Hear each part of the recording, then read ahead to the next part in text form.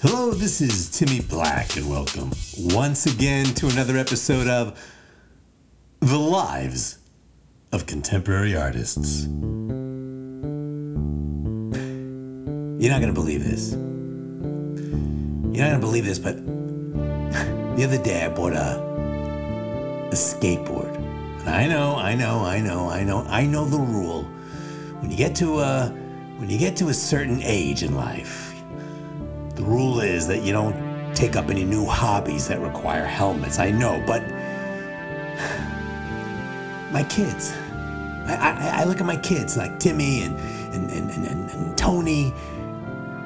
My kids make it seem like such a thrill. I love watching them. I love watching Fat Tony careening down the wrong way on one-way streets, swerving around speeding SUVs like a chubby hockey wingman. I love it. I love it when Tony strikes these very deliberate, very practiced, insouciant poses as he dares drivers to flatten him like a weed. And you'd never know by looking at him. I don't know, but by the grace of God and a subtle, casual, last-minute hip twist, he escapes in the last possible second from what really is a violent, life-threatening calamity.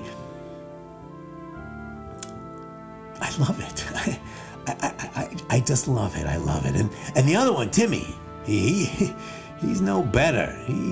He's no better, but he smokes a lot of weed, though I'm not supposed to know that. But Kiki, his heavily tattooed and much older girlfriend, tells me about it. But honestly, he doesn't have to be so secretive. I mean, skateboarding in traffic in Los Angeles while high on reefer sounds pretty exhilarating to me, and I hope nothing happens to him, of course. But all the same, I feel grateful for Obamacare every single day. Anyway, getting back to me. I bought a skateboard. And for me, like everything else, it really was a matter of aesthetics. I was inspired actually by two artists who are very, very dear to me. The first, of course, is Marcel Duchamp, after whom I actually named my new toy, sort of. I actually gave a name to my overpriced 8-ply maple plywood board with its bright pink polyurethane wheels. I call it In Advance of a Broken Arm. You get the connection, which, considering my clumsiness and complete lack of physical coordination, is actually an expression of guarded optimism. I mean, when you think of all the possible outcomes, a broken arm seems like an act of grace. Anyway, the other artist, that's really the subject today. The other artist who inspired this uninspired exercise in unnecessary risk-taking is Renata Dvora. Now, if you don't know who Dvora is, it's completely understandable, since her career is just getting off the ground now. She's only a few years out of graduate school. I think she went to Yale, or was it UCLA, or I don't know. It was one of those schools, or maybe it was Royal College of Art. I don't know. Royal College of Art rings a bell. Anyway, I don't know, but I have to tell you anyway that she's young. And trust me, you just keep an eye on her. This Renata Dvora is really, really going places. She's a very, very interesting person. She describes herself, or to be more precise, or more vague, she defines herself as a politically independent, bisexual Jew for Jesus. Which, in a way, makes her sound extremely indecisive, but as she insists, it all informs her work in a very profound way, so let's not quibble with the details. Anyway, she's a skater, and the first time I saw her was when I was driving my kids to school, and there she was, in her trademark bright orange wearable blanket and her battered, ratty skateboard under her arm, waiting for a bus. Now, let me briefly pause here in order to make a fairly obvious observation.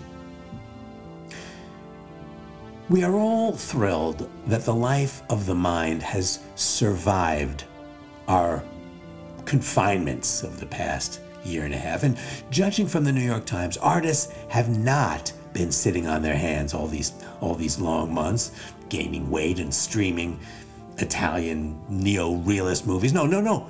People have been working.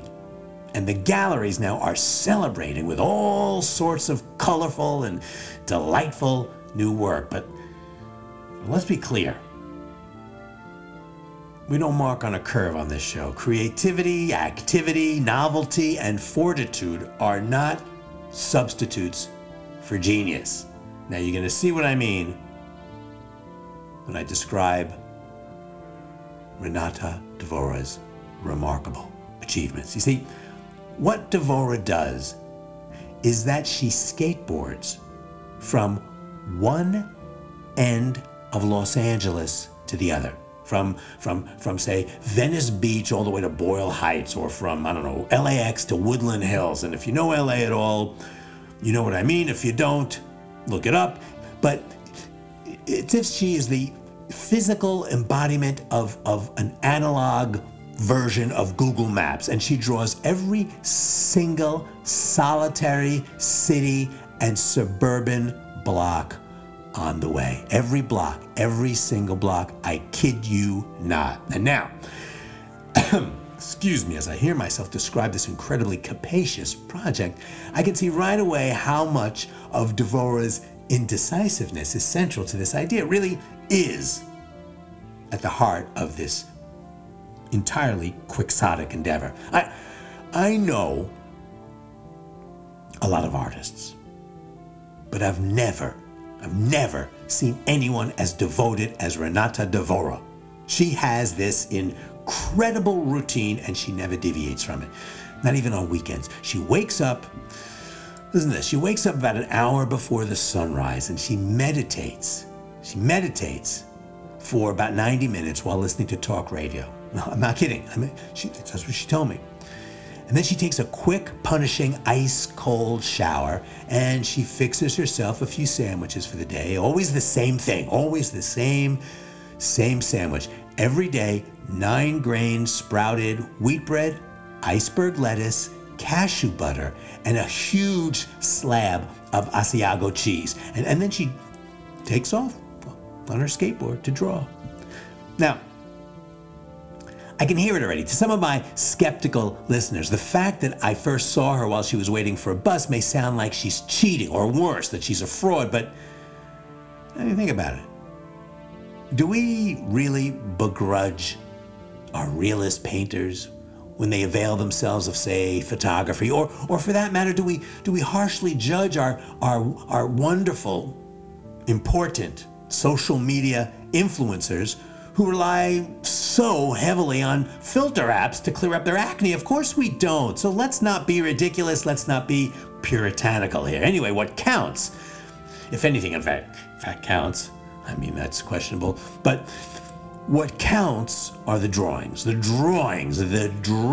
of every single stinking block in this sprawling, apocalyptic, pedestrian, hostile experiment we call Los Angeles. I mean, the drawings are encyclopedic, and some of them are actually decent. I especially like the homeless encampments in lower Beverly Hills. She does those in color, and they're very cool. And she has these huge battleship gray tarps and cinder blocks and these intricate linear flourishes that I think are bicycle frames, and it's all set off by the Venetian red roof tiles you see in the distance, and all this lush vegetation, all these greens, these warm greens, and all these cool greens set off by these deep tropical greens, and then you have the bright, subtle patterns of yellow and orange from the surrounding fruit trees. I mean, you forget you're in a desert, and it's all framed under a deep cerulean sky with a few strategically placed palm trees that lean like old men with prostate issues. It's incredible. This ingenious vertical visual syntax that crosses the page with an inevitability yet with a playful rhythm that links figure with ground, with a compositional solidity worthy of Poussin.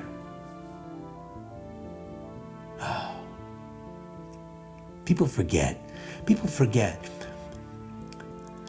But there are artists out there that still draw, and even a few that draw and skateboard, and Renata Dvora is one of the best. She might even, at her young age, she might already be our most important contemporary evangelical Christian Jewish bisexual artist working today.